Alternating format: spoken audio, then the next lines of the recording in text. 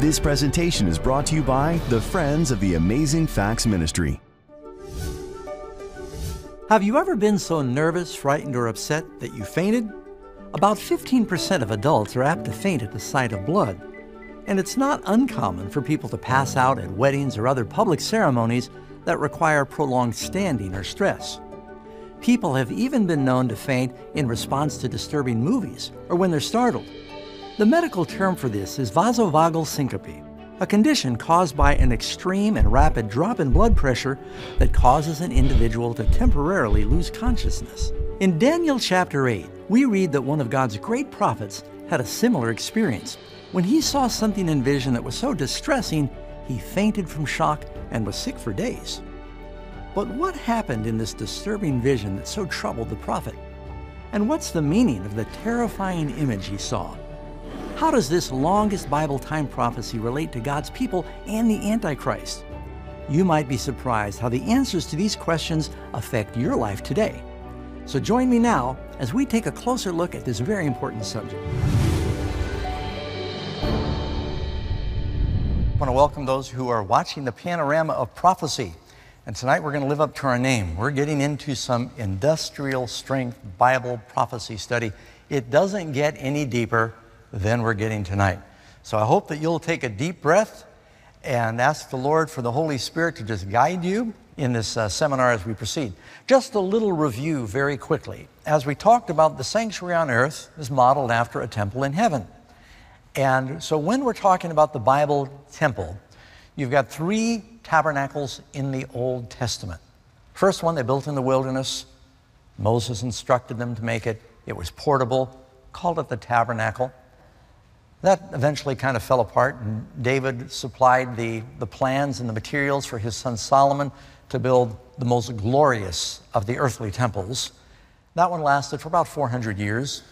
It was then destroyed by King Nebuchadnezzar, the king of Babylon. This is all in your history books in 5th grade. It talks about that.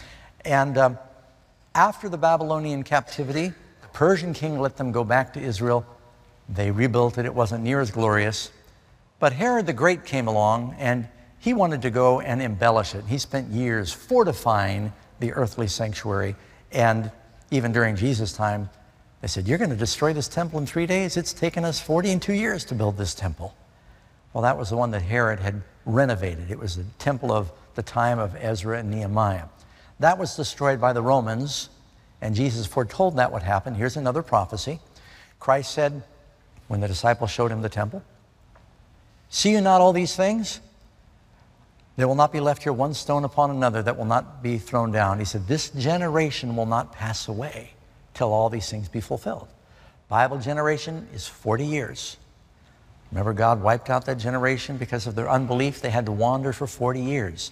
Jesus made that prophecy in 30 AD. In 70 AD, the Romans destroyed the temple. There has not been another earthly temple since then to the present day. But Jesus was very zealous about the temple. This was his idea. The plans came from God. That's why at the beginning of his ministry, when Jesus was teaching and he went into the sanctuary, he often taught in the temple. You remember the story of the woman caught in adultery, John chapter 8. He was teaching in the temple. They brought him this woman. And he was very zealous of the temple. And when he would go for the various feasts, most of Jesus' ministry was up around Galilee, but he'd come to Jerusalem for the Jewish feasts. They had turned the temple into a flea market. It had turned into a bazaar. It was like a circus, because Josephus tells us 250,000 people came to Jerusalem for the Passover. And they'd get there because they're traveling. They can't bring their sheep and their goats. They would sell them. And it was a great business. They would sell sacrifices. And people were buying oxen and goats and sheep and doves and at exorbitant prices. And then they say, "Oh, you can't buy things in the temple with the Roman money. That's unclean because it's got Caesar's picture on it. You have to now convert it to the temple money. Then you can buy it with the temple money." Of course, there is a currency exchange cost. And they were robbing the people. And Jesus walked in and he saw that spectacle. He was outraged. And this leads us into our study for tonight, which is called Cleansing the Sanctuary. Jesus did this twice during his earthly ministry, and it also reminds us of a cleansing that happened in the earthly temple and in the heavenly temple and in the church. Very important study. So when Christ walked into the sanctuary, and you'll find this in Matthew, Mark, Luke, they all talk about this. John talks about this experience. And he saw all this carrying on. He said, "Take these things away. Do not make my Father's house a house of merchandise." The Bible says the temple was to be a house of prayer, not just for Jews. Solomon said, for all people. It's not just the Jewish God. He's the God of all people. Amen? And he said, it's supposed to be a house of prayer for all nations, and you've turned it into a den of thieves. And Jesus, just by his word, it tells us he made a whip of cords, but it doesn't say he whipped anybody. He stood there with that whip, and they looked at him as judge, and they were overcome with terror. It's like they were looking into the eyes of the Almighty. And everybody went scampering out, and Jesus went by, and he threw over their money tables, and all the money went clanging down to the floor. All the animals were kicked out of their cages, and they went stampeding out of the sanctuary. And in a few minutes, they were all gone, and it was quiet. And then it says the children. He wasn't mean, because the children came in and they sat and listened to him, and the children were singing. And so people think Jesus went around the temple and he started beating and whipping people. It's not what happened. He just spoke. But he cleansed the sanctuary from all the worldliness that had come in. In the Old Testament, they had a service where they cleansed the sanctuary from the sins that had been symbolically stored there through the year. Your body is the temple of the Holy Spirit. God wants to cleanse that sanctuary. Jesus often healed people, didn't he? He said he wants us to have an abundant life. The church, what know ye not that ye, plural, are the temple of God? Paul said to the church. Whoever defiles that temple, him will God destroy. Tells about this Antichrist power that sits over the temple of God, a defiling influence. And then the Bible tells us that he's got a temple in heaven.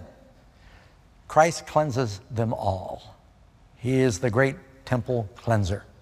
So we've learned last night, it's in Psalm 77, verse 13, your way, O God, is in the sanctuary. Who is so great a God as our God? Psalm 77, 13. So we're going to take a look at a prophecy that was given to the prophet Daniel that you'll find in Daniel chapter 8. If you have your Bibles, I invite you to turn there. And these are two prophecies between Daniel 8 and Daniel 9 that ends up being the longest time prophecy through history, and it talks about the cleansing of the sanctuary.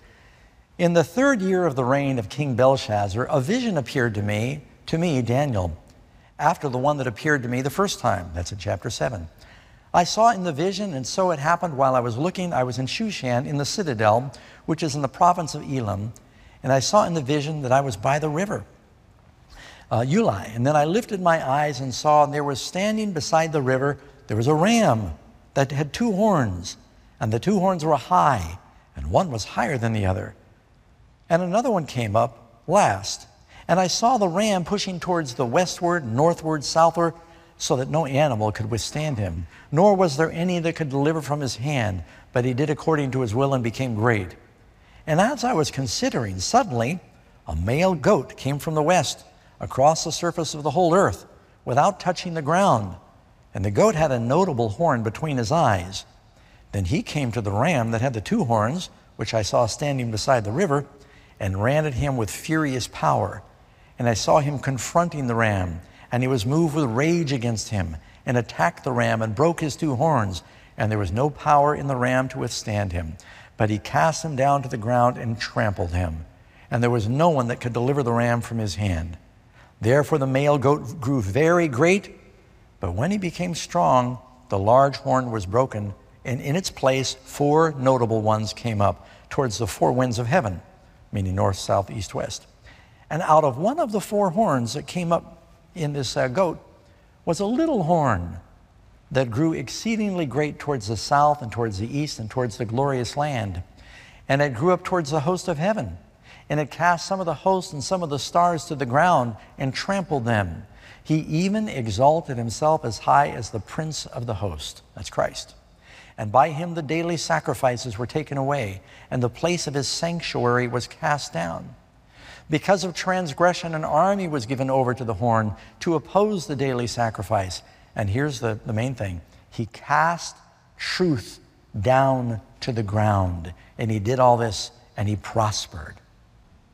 Then I heard the Holy One speaking to the other Holy One, these angels that are talking in Daniel's presence. How long will the vision be concerning the daily sacrifices and the transgression of desolation? You've heard of the abomination of desolation. The transgression of desolation and the giving of both the sanctuary and the host to be trampled underfoot. He said unto me, for 2,300 days, then shall the sanctuary be cleansed. Okay, we read it, and now we're going to review what we just read, but you've got the biblical, I wanted you to get it right from the Bible, context for all of this. Question number 1. Daniel had an amazing vision in which he saw a ram with 2 horns. Who does this ram represent?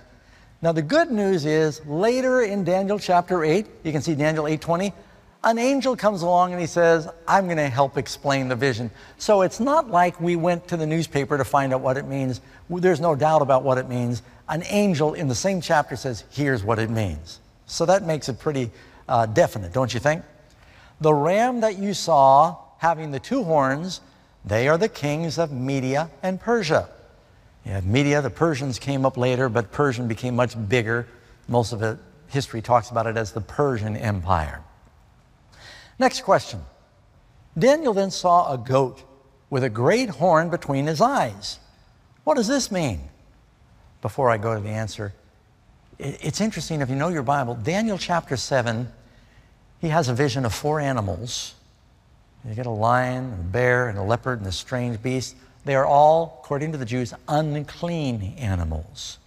Now you get to Daniel chapter 8, and these are clean animals. The Jews were all shepherds. A goat, ram, they were clean animals that they used to have in their flocks. When Babylon was in power, they persecuted the Jews. The Persians and the Greeks, they allowed them to, most of the time, they allowed them to practice their religion. So Daniel saw this goat with a great horn between his eyes. Who is he? The male goat is the kingdom of what? Greece. And the large horn that is between his eyes is the first king. Now this is really phenomenal when you think about it, because when Daniel's making these prophecies, Greece, the likelihood that Greece was going to rule the world would have been unlikely when Daniel made the prophecy. Philip, the king of Macedon, father of Alexander the Great, he wasn't even alive then. And so the notion that they would at some point rule the world, they were just tribes up in the north of the Mediterranean there. And then later they foretell that Rome is going to rule the world. Rome wasn't much beyond Romulus and Remus, these twin brothers that were supposedly reared by wolves. They were just some tribes that were primitive. The idea that they would rule the world, you know, right now if I made a prophecy and said, yeah, in 300 years, Tasmania is going to be the world power. Nothing against any Tasmanians here, but I mean, who would predict that?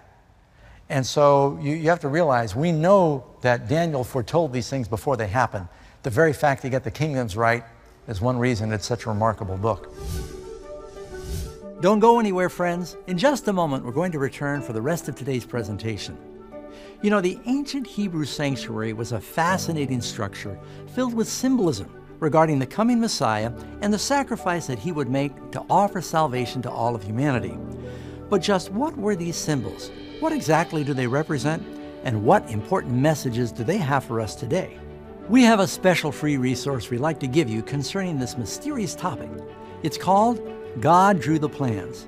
This fascinating but easy to read study guide will help you find a deeper understanding of God's temple in heaven and on earth, and even better, show you how to build a forever relationship with Jesus, our Savior and true High Priest.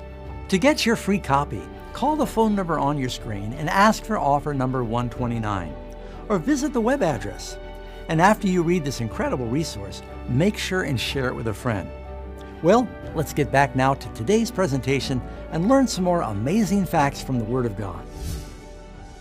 And he says the big notable horn, you know, you've probably seen rams and sheep fighting before they butt each other, and typically the one with the best rack of horns wins. But this big notable horn, that is the first king, which is no doubt Alexander the Great, because he dies early. It says, and when he is strong, he's suddenly broken. In his prime, Alexander the Great dies, just about the same age as Jesus. I think he was 32. He conquered the world, but he became depressed when his soldiers said they didn't want to march any farther and conquer any more. and he had a drunken feast in Babylon. We don't know if he died from poisoning, from alcohol. Many speculate malaria because he did not die right away. And as he was dying, his young wife Roxana, a Persian gal, she said, "Who will rule in your place?" She was actually pregnant at the time. She was wondering, is your son's not even born? Is he going to rule? And Alexander said, "The strongest will rule," which is what happened. He died. His empire was divided among his 4 generals. That's our next answer. It says, "And as that broken horn was broken, so that 4 stood up in its place, 4 kingdoms shall arise out of that nation, but not according to his power." And so you've got the 4 divisions of the Greek kingdom, and that's Ptolemies, the Seleucus, Cassander, and Lysimachus. And so these 4 generals basically carved up the kingdom and to the 4 winds, north, south, east, west. And there was a lot of strife, and the Greek influence still spread around the world for years. Then a little horn sprouts up. What did this little horn represent? Now, this little horn is the Antichrist power that you find other places in Daniel. He's in Daniel chapter 7. He's also found in Daniel chapter 11. And he is the power that Christ is talking about when he talks about the abomination of desolation. This is one that speaks great words against the Most High, wears out the saints of the Most High. And ultimately, he establishes the mark of the beast and begins to persecute those that will not worship the way that they're commanded to worship. This little horn sprouts up from one of the 4. What does this horn represent? Well, we know that one of the northern western empires of Greece, it kind of transitioned power to Rome. And you can read about this in Acts 18. What was the ruling power when Jesus was born? Claudius Caesar commanded all the Jews to depart from Rome. Rome are the ones that imprisoned John when he gave the vision. He had been imprisoned by the emperor. And so then you got the Roman power. But the Roman power does not stay purely political pagan power. Christianity began to explode through the Roman Empire. It tells us that this little horn power goes through a transition. In this horn were like the eyes of a man, and a mouth speaking pompous words. And it says, "He shall be different from the first ones." Just like when you get down to the legs in Daniel chapter 2, the legs are iron, but the feet are iron with clay. In this vision, you've got another power, but it's not quite the same because it's a commingling of religion and government. It is religious and civil. Now, what happened, just giving you a quick overview of history so that everybody knows. As Rome was first established, Christianity began to spread quickly through the Roman Empire. Even in Paul's day, he said that the gospel's gone into all of the earth. But then, as the Christians grew, they began to be persecuted. The devil wanted to wipe them out. Christianity was declared religio illicitae. Because there was so much connection between Christians and Jews, they both used the same holy book. And when the Jews rebelled against Rome, the Romans said Christians and Jews are forbidden religion, and they were terribly persecuted. You've heard about how Nero fiddled as Rome burned, and he blamed the Christians, and Christians were burnt at the stake, and they were fed to the lions, and they died in the Colosseums, were slaughtered by gladiators. And the devil hoped to wipe out Christianity through persecution. But the more they persecuted them, the more they grew. So then the devil came up with plan B. He said, if I can't destroy them from the outside, I will destroy them from the inside. I'll legalize it, and I'll dilute Christianity. I'll commingle it with some of the pagan religions, and with the conversion, or at least the pretended conversion of Constantine the Great, the Roman emperor, he legalized Christianity. His mother Catherine claimed to be a Christian. He said he was going to conquer under the sign of the cross. Everybody suddenly wanted to be a Christian. And all the pagans in Rome, they began to say, well, we want to be Christians, and they knew almost nothing about it. Constantine ordered his army to march through the Tiber River, and he said, now you're all baptized. You're Christians. He didn't really understand the teaching of baptism. They didn't know. Jesus said, go teach and baptize. They weren't taught. They had no idea. They went into the water dry pagans, and they came up wet pagans. They didn't know. And a lot of the pagan priests didn't want to lose their status, and they said, we'll convert to Christianity, And they said, but what do we do with all our idols? All over Rome. I think one historian said there were more idols in Rome than there were shingles on the roofs. There were idols everywhere. You can read about that, and Paul writes about it or Luke writes about it in the book of Acts.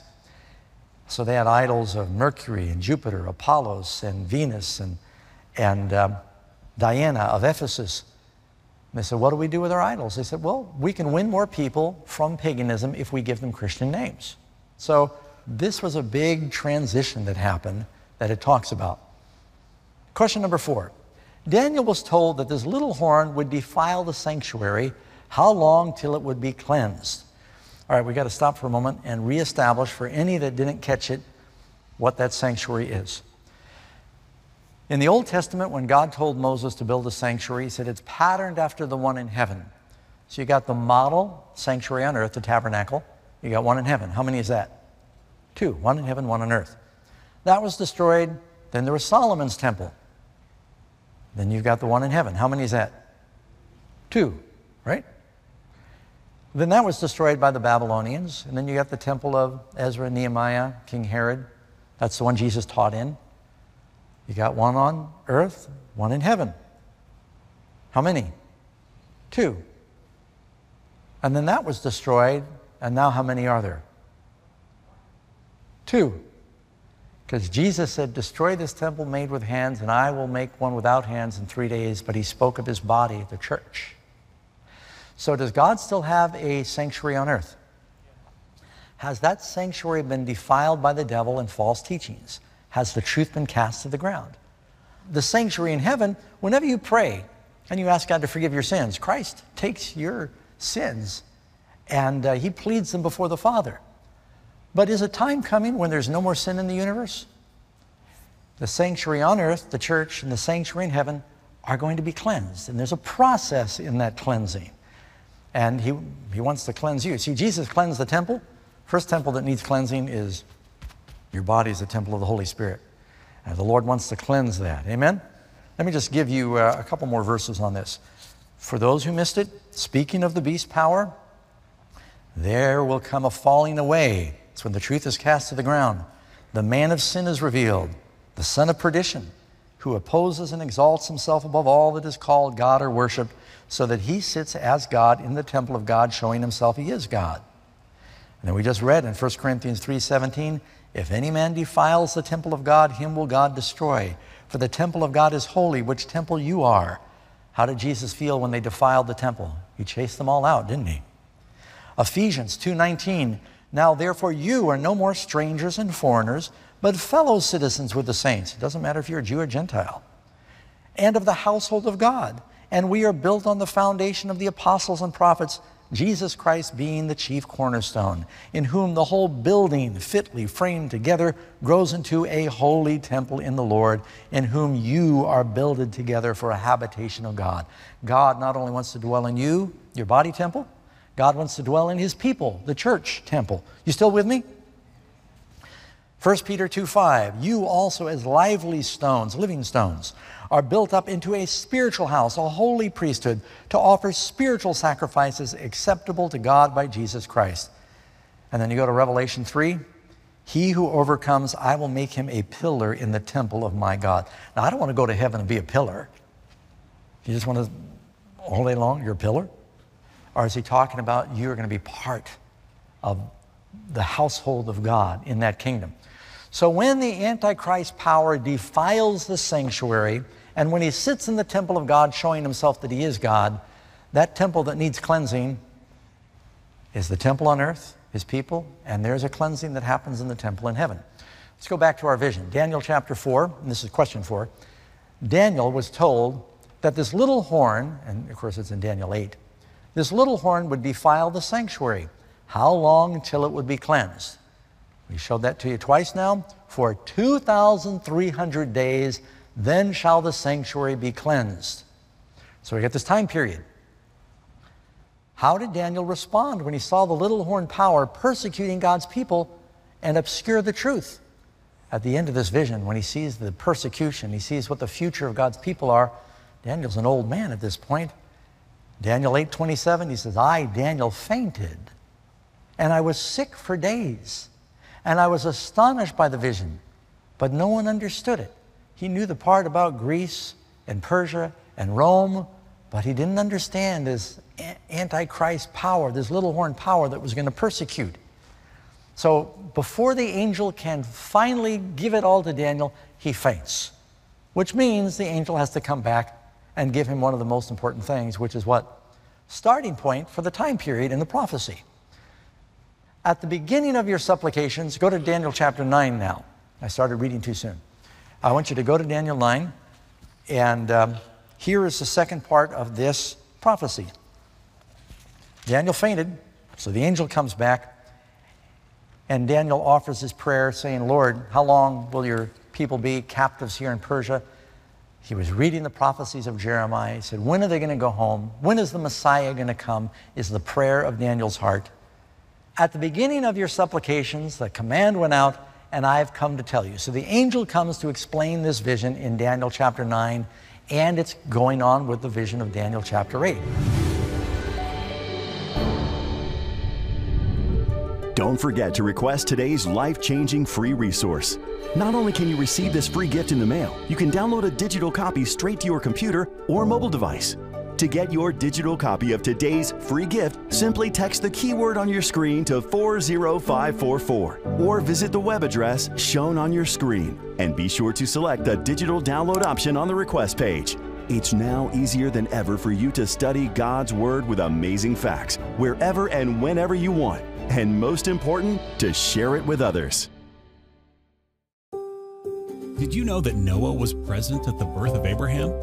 Okay, maybe he wasn't in the room, but he was alive and probably telling stories about his floating zoo.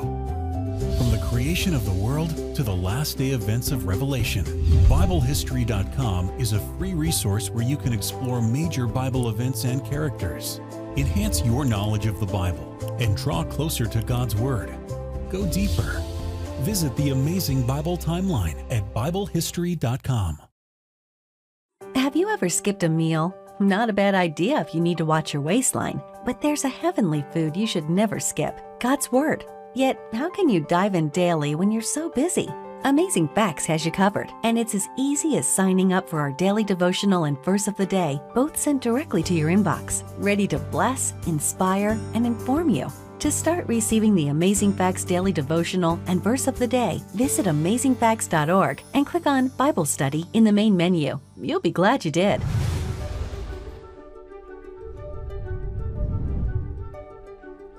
Don't forget to request today's free offer. It's sure to be a blessing. And thank you for your continued support as we take the gospel of Jesus Christ to the world. We hope you'll join us next week as we delve deep into the Word of God to explore more amazing facts.